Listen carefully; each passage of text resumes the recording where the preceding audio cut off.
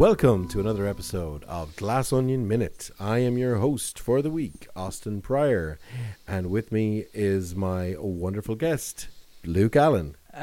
I'm still here talking about the film. You're still here talking today about minute 23 of Glass Onion. Minute 23 starts at 0 hours, 22 minutes, 0 seconds and goes all the way up to 0 hours, 22 minutes, 59 seconds and 24 frames.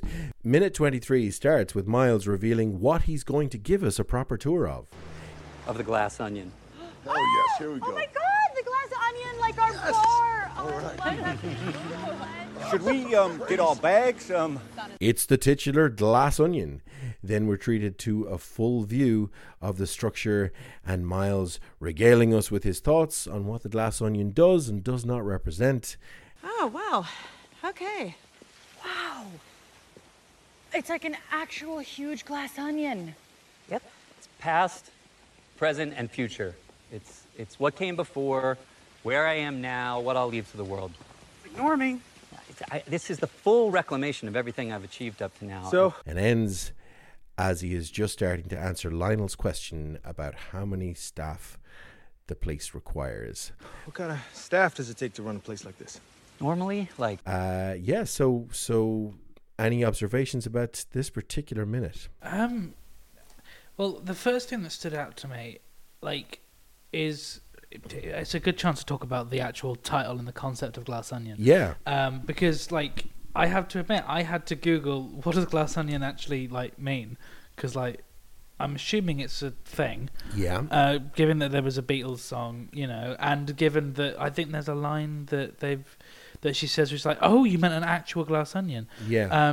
But yeah, I'm just not aware of what it is. So I googled it and I found out it was a British colloquialism, making reference to a monocle as if to symbolise the detective. Hang on, this is So that's in regards to the film. I thought it was in regards to the song, but still, reference to a monocle to symbolise the detective-like prowess of their fans. It says.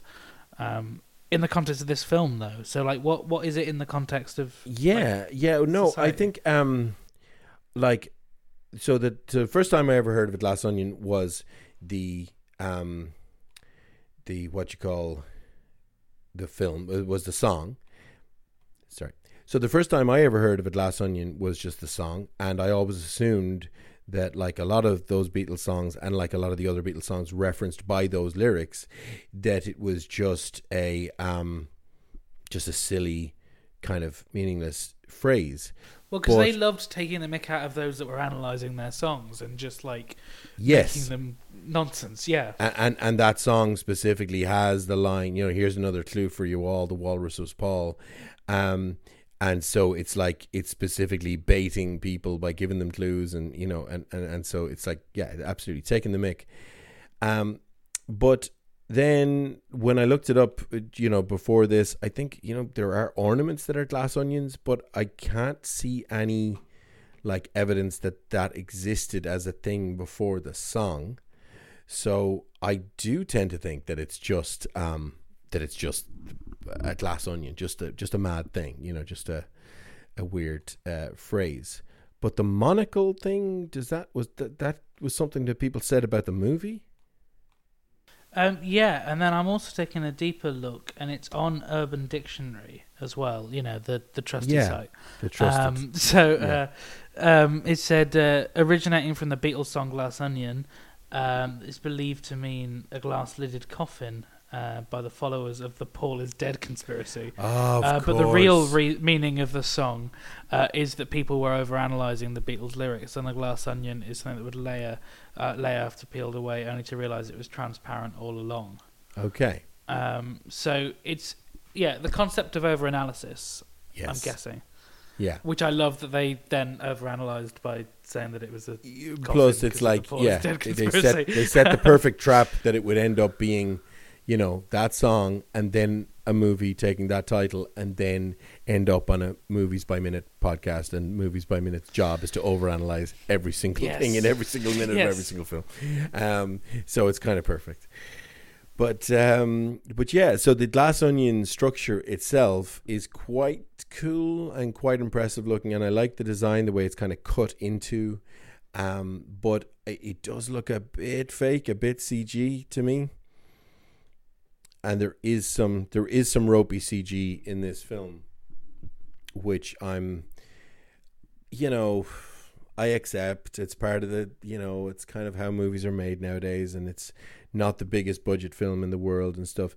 There's some really egregious CG later on in the film. This is fine. This is definitely within the means, within the realm of acceptability, but I wish it looked just a bit more real, because we see that like the Boston Dynamics robot walks by during this scene, and I think that looks great, and it kind of didn't even occur to me that it was CG when I was originally watching, but I'm sure it is, that it would be, but obviously a robot is a reasonably easy thing to make.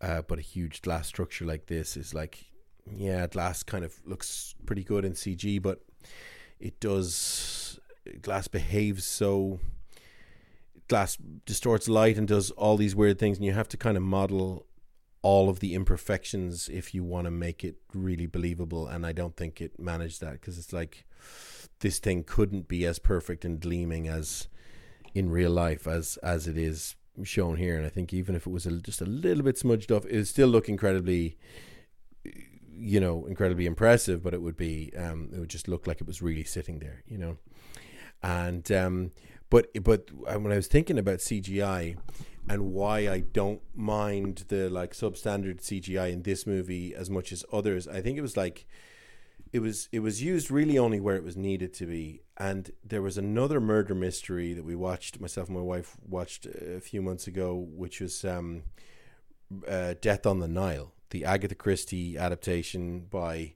Kenneth Branagh. And that is just wall-to-wall CG landscapes and CG boats and CG, and it's just horrible. So much of the appeal of a movie like that is the glamorous locations and the it's the reason we watch movies about rich people is they get to go to all these amazing places and have the reason we call costume dramas instead of period dramas. A lot of times we're focused so much on the costumes, and it's like there was great costumes in this movie, but like it's it's the whole production design. It was meant to be the costumes and the sets and the backgrounds and the amazing sunsets and nature shots and the boats going down the river kind of shots, and so much of that was achieved in CGI in the Death on the Nile that it was just like, what's the point? It's like, you're meant to be taking me to the exotic location, you're meant to be taking me to the Nile, and it's, if it was like, even if it was top-notch CGI, if you can tell, then what's the point? It's like, you're not taking me there, Yeah, no, absolutely. You're reminding us of the fact that it's a constructed article rather than try and take you on the journey. And I think, but the specifics of the genre as well. That like if the kind of setting was only incidental to the genre, if it wasn't like, like when big like murder mystery kind of mini-series would be made, like that they would be promoted, like when I was growing up, 80s and 90s, it'd all be like filmed on location in such and such, in other words, we had a budget for this one, pay attention, we're gonna show you the world. And now it's like showing us the world is kind of have been done so much, and we're so used to the most stunning, amazing scenery that our ancestors would have like bitten your arm off for one look at in a grainy photo, but that now is just so commonplace that I think some people are just like devaluing it and then just doing it all in CGI. So I just want to say the scenery photography in this movie is beautiful, and they never cheap out on that, and they never CG it, Yeah, I think that's important. Like, it's it does sometimes feel like you have a degree of CG, kind of like this sort of thing, where they want you to say that's good CG, and Yeah. that's what their focus is. Yeah, but I never want to Yeah, say it's- that. I only ever want to say No, that's that real thing. Like whether it's I think you can I want the CG to just fool me. about, this might be a really poor point, but you could probably just about get away with it in like a big full blown like sci-fi thing. Like if it were like, I don't know, like a episode of Doctor Who or like a Yeah. Star Wars movie or something, you're expecting CG. So when something looks good, you'll go, that's good CG. But when it's something which as a whole is fairly grounded, yeah. it's just distracting. Yeah, and it doesn't especially do with enough Death to on the further Nile, story. where the story is set before the existence of CG, it's Yes. just like it feels doubly incongruous because it's just like this is not working.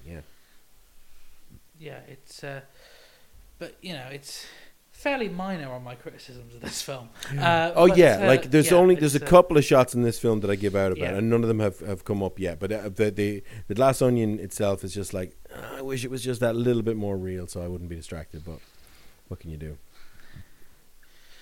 Yeah, it is what it is. But yeah, I will continue to say these minutes are good minutes. I'm a fan of these minutes. Yeah, the movie is still And I still like working the- for you here.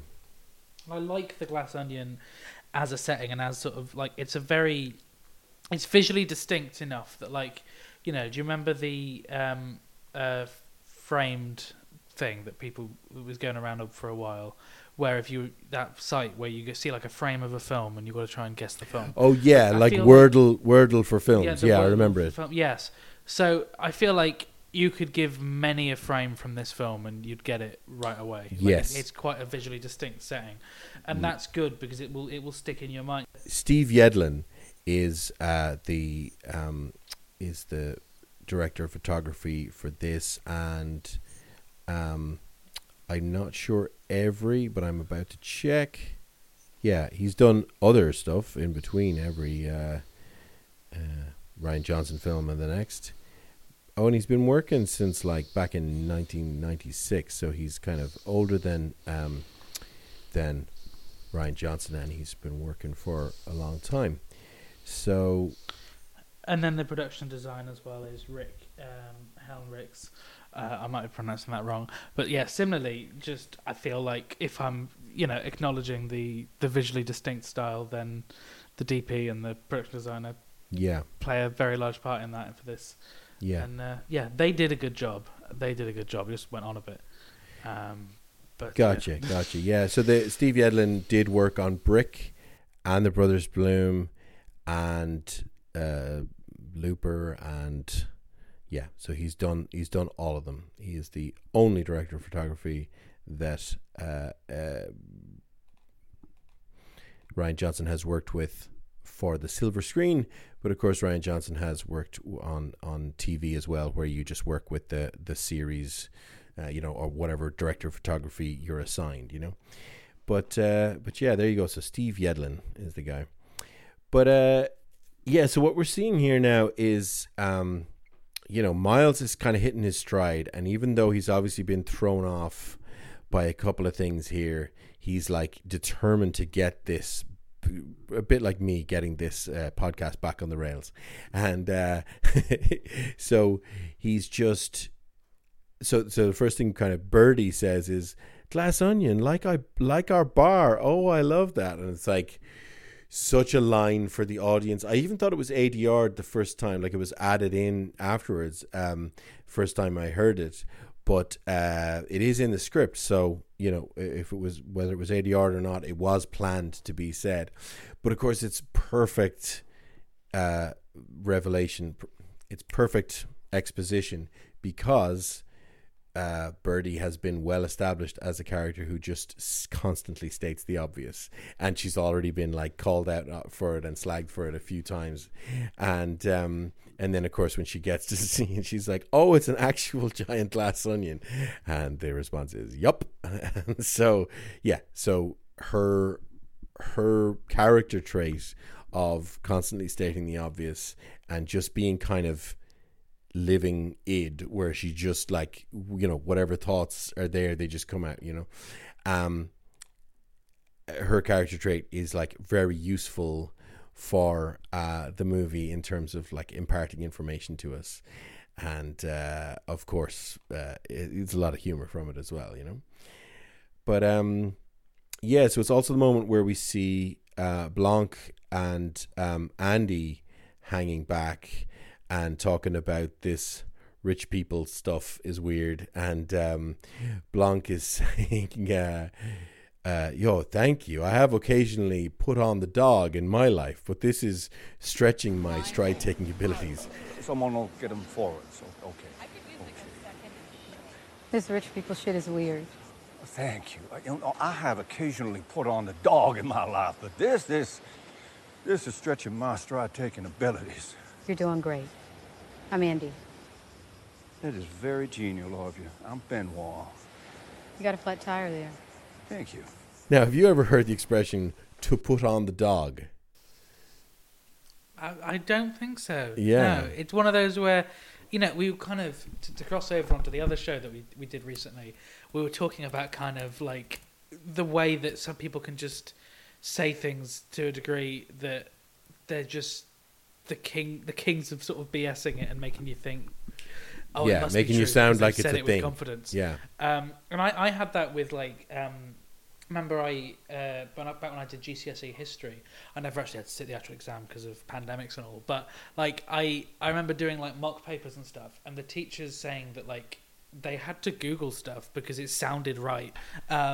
Yeah. I was just guessing historical things, but I kind of convinced it. Which I always thought, if I was like, and obviously I never got to find out, but it's like if I was like at the bottom of like 200 or like 1,000 or whatever papers that someone was grading that day, and Yeah. it was just like, oh well, he sounds right. They could let me off on some stuff. I genuinely think. Absolutely. They're, So yeah, they're only human. Yeah. yeah. Yeah. Until AI starts correcting papers, but Oh, goodness, yeah. but so the expression "to put on the dog" is a U.S. informal idiom, and it means to act as if you are more important than you are. Putting on airs and graces, I suppose, is a similar, or delusions of grandeur. Well, of course, yeah, delusions of grandeur is about your opinion of yourself, whereas put on the dog is about your behavior. So yeah, it's not one I've ever heard. I will be on the lookout. I'll probably hear it everywhere now that I've noticed it and looked it up. Yeah, it is a very peculiar idiom. Put on the Like, dog. but Yeah, I can't imagine what the do origin would be. Yeah, I do love that sort of thing. Yeah, so after a little interaction between Benoit and Andy, where they're kind of seeing that they maybe see eye to eye, and they're not too happy about the rich people side of things, we move on to a continuation of Miles just giving his spiel, and he is just loving holding court here, and he loves that he's the host, and they all kind of have to hang around and listen to him, so it's my past, my present, my future, what came before me, what I'm about to leave to the world. And Daryl walks by again in the background, ignore me. So we have our second malapropism. This is the full reclamation of everything I've accomplished up until now. And what does he even mean? What would be the right Can I word? just say, sorry, in your like reference to kind of Daryl being about in the background, do you think because this was a film made in the pandemic, this is just a very kind of genius way and genius setting of not casting loads of extras or picking a location in which you need them and just kind of we'll just put Daryl there again, and kind of like a sort of I mean, I think more I COVID-safe. think it is. I think the setting. There's a great kind of alignment going on where the real world constrictions. What's the word? Now I'm doing the malapropisms. The real world constraints that are placed on filmmaking, which they definitely had to observe in making this film, and it did affect the movie, and they had to kind of work around a lot of stuff. But fundamentally, you can make this kind of movie because it's a small cast, and it doesn't have to go. You don't have to have any street scenes where there's loads of extras. You don't have to fill the world with people. And I think it was already, you know, it's a kind of film that it's already the kind of film that Rian Johnson had made one of. You know what I mean? He had already made one of these Benoit Blanc mysteries. So it doesn't feel feel so forced, and yet he tied in the actual pandemic because he just wanted to have fun with it, and he wanted to kind of use it to you know, justify some of the setting and some of the constraints. But I just think it was brilliantly done, because he could have made this film without the pandemic stuff. It does end up tying into the plot in a few ways. It's not like tacked on, that it's not integrated, but you could imagine a version of this film that wouldn't be so substantially different, that just didn't acknowledge the pandemic. I didn't feel like, oh, Glass Onion, that's the one set at the pandemic. Yeah, like that's not the pivotal part. No. But yeah, I think, you know, obviously as a writer director, in his writing he would have thought about, there are constraints right now, or even if he'd written a version of it that then had to get adapted in the pandemic. You know, it's there, which you see a lot of the stuff that was produced over lockdown. You know, there are cuts made, there are certain things, you know, I've made a few Doctor Who references. The Doctor Who Flux, you know, the whole structure of that was purely based on the fact that if one of the main actors got COVID, they could just like go on a completely different schedule and just shoot other scenes instead. Yeah, like, which is insane. Yeah, and so the fact that it's even something that makes sense narratively is impressive. Yeah, it's, it is really, really nicely done. But you can kind of, the film doesn't feel compromised by those constraints. It feels like it's the film that they wanted it to be, that Rian Johnson and his collaborators wanted it to be, you know, which is great. Yeah. Not for you, but for me. I can appreciate why people like this film. Yes, it just leaves you cold. I can absolutely see that. Which is almost more annoying. Yeah, so Lionel just asks, you know, how big a staff does it take to run this place or a place like this? And it's pretty clear from his body language and his, like, you know, kind of sighing while he does it that he's really just wants Miles to stop talking in that moment. And I don't know if he's worried that Miles will just talk too long and reveal something that Lionel isn't comfortable with, or if he's like just like, oh man, I listened to enough of this stuff at work, you know, where he's talking about all his achievements and the reclamation of everything he's achieved. The culmination is the word he's looking for. That was the word I was looking for. Some of these missteps in his language, I'm like, what would the correct word even be? But culmination just came to me there. But yeah, so I think we'll wrap up minute 23 there. And are there any questions that we haven't covered, or? Oh yeah, Wednesday question. Yeah, so the Benoit Blanc 3, you know, the Benoit Blanc mystery part 3 is like already contracted. I think Netflix put Rian Johnson on a contract for 3 of these or maybe more. So he's like definitely committed. Have you heard anything about the next one? And if not, what are your hopes for the next one? I would have loved to have seen the original cast, the first Knives Out, do a different film, but in a sort of Fish Called Wanda, Fierce Creatures kind of way. I get you. Of completely playing different characters, completely different setting. But I loved that ensemble, and I haven't seen a film do that in a while. You know, like, I don't know, what, the Carry On troupe kind of vibe. Oh, like, I just I know that's a really poor example, but like, of all of the ensemble casts you could have named. But I don't think there's been many like troupe ensembles that just do another film where, like, you know, maybe Daniel Craig takes a sidestep and like Jamie Lee Curtis was the lead. Yeah, like it just doesn't. I would have loved to see that.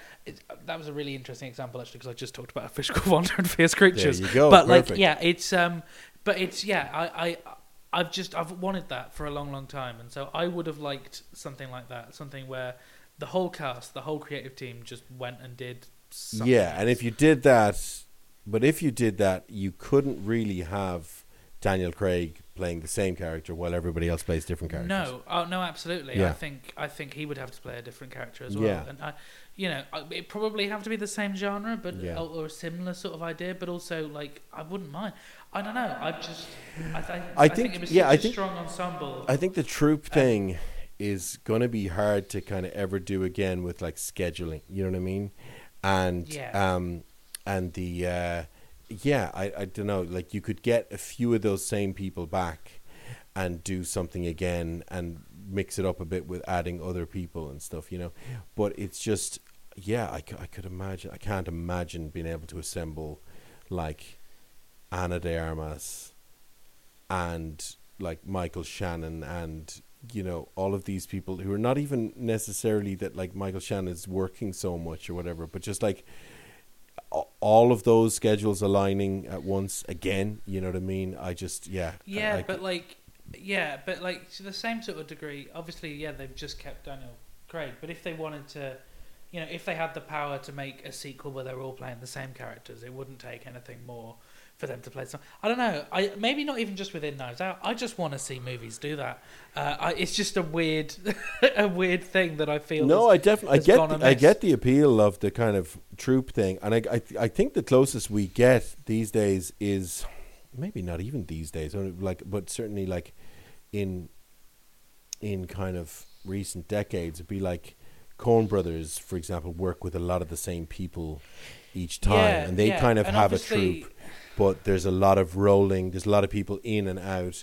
P.T. Anderson absolutely had a troupe up to and including Punch Drunk Love, but then went a very different direction for There Will Be Blood, and really barely ever worked with the same people. Again, some of the people he had worked with before would come up in roles now and again, but like his first three films have like substantially the same cast.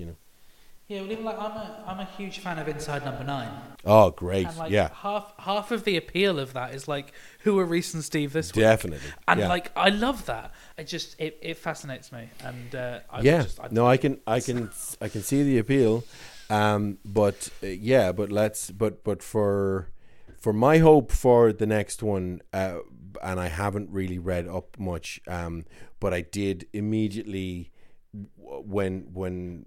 The first night I watched Glass Onion, I immediately started kind of going over in my head, what would I do next with this character and this world? And I started thinking this thought that I got very excited about, but then I think it's just like what everybody else is saying online and what previous guests of this podcast have been talking about as well. So I don't think I was quite as original in my ideas as I thought. But like I just had this idea for the structure of what I would love a third Benoit Blanc mystery to be, which would be that, that it's like a prequel to an extent, like Godfather 2, like half prequel, half sequel kind of thing. So translating that to my language, Mamma Mia, here we go again. Mamma Mia, here we go again. Exactly. Yeah. Exactly like that. And like Mamma Mia, here we go again. You recast.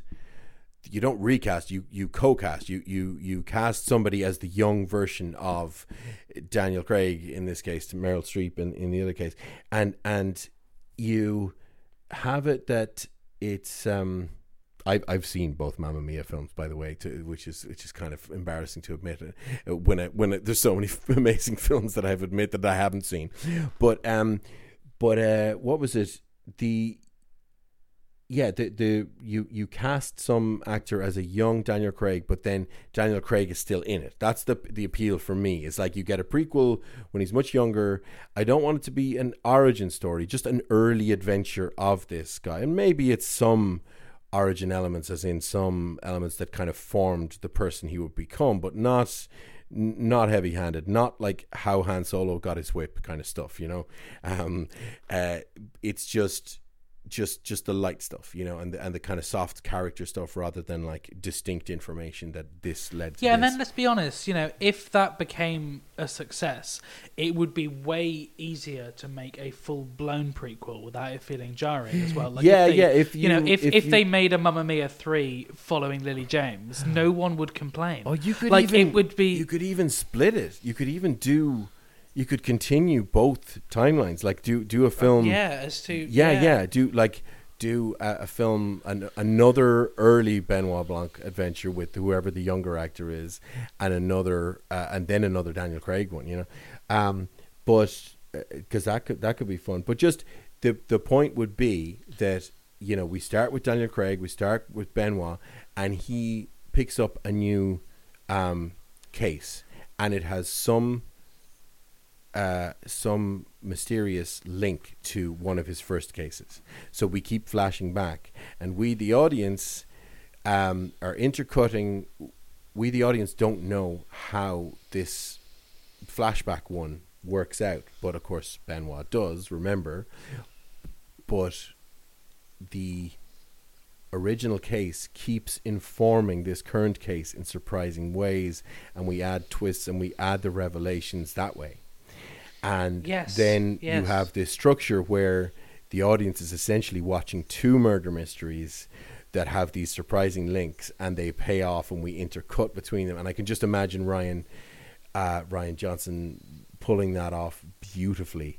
And like I say, everybody's kind of talking about prequel or an early adventure of his or whatever. So it's not that original. But the idea, once I hit on that idea of the like intercutting, it was like, oh, how do I pitch this to Rian Johnson? I need to do this. Who would you cast as a young? That's what I was going to ask you. I just cannot.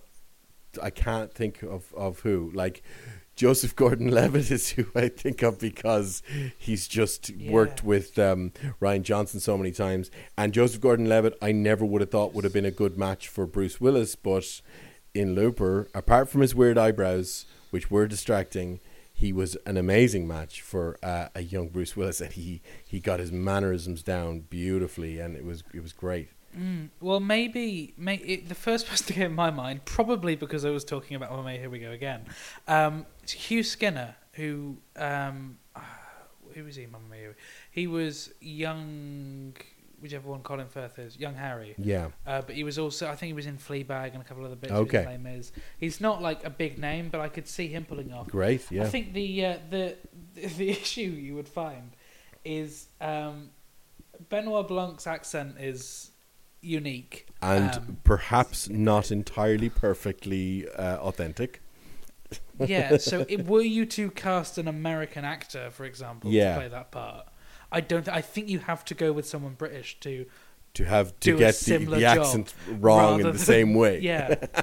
Yeah. I don't know. I think he could do. I think if he captured the character in some other way, and I think if his accent was a bit more spot on, and most Americans can't do that accent either, because most Americans don't. You know what I mean? Because that's still a pretty obscure kind of that Bayou accent, you know, is not really, you know, commonly mastered by American actors, I don't think so. No. But I think if the character was captured in other ways, it wouldn't matter if the accent was a little bit different, just as long as it's in the same ballpark, and we can suspend our disbelief and say his accent changed over the years, as accents do, you know. Yeah, no, that's true, and it is. You do kind of suspend your disbelief with a certain kind of film. I am willing to suspend my disbelief. I'm willing to be taken on this journey. You know, it's. I remember watching a very long YouTube video. I think it was JXC who did it, kind of talking about plot holes, and like. Sometimes they don't matter. Absolutely, yeah. Okie doke. So I think we're going to wrap it up there once again. You got a third plug for me? Christmas Actually was a podcast I did where we did Christmas Actually, which was Love Actually day by day. Just if it were Christmas, just pretend it's Christmas, and we took each kind of in-universe day of Love Actually, all the scenes that took place on Christmas Eve. That episode was released on Christmas Eve, talking about Fantastic. that. And that was kind of a good fun show. A light 14 episodes to get through, and a lot of fun. Great. So what about social media connections for yourself? And for me, you can find me on Twitter and Instagram at AskLukeAllen or at askseatnock.co.uk. That's great. And for this show, the Twitter handle is @GlassOnionMin, all one word. And so please do rate, review, and subscribe to this podcast on the podcatcher of your choice. So until tomorrow, we'll say goodbye. See you next time on the next Glass Onion Minute.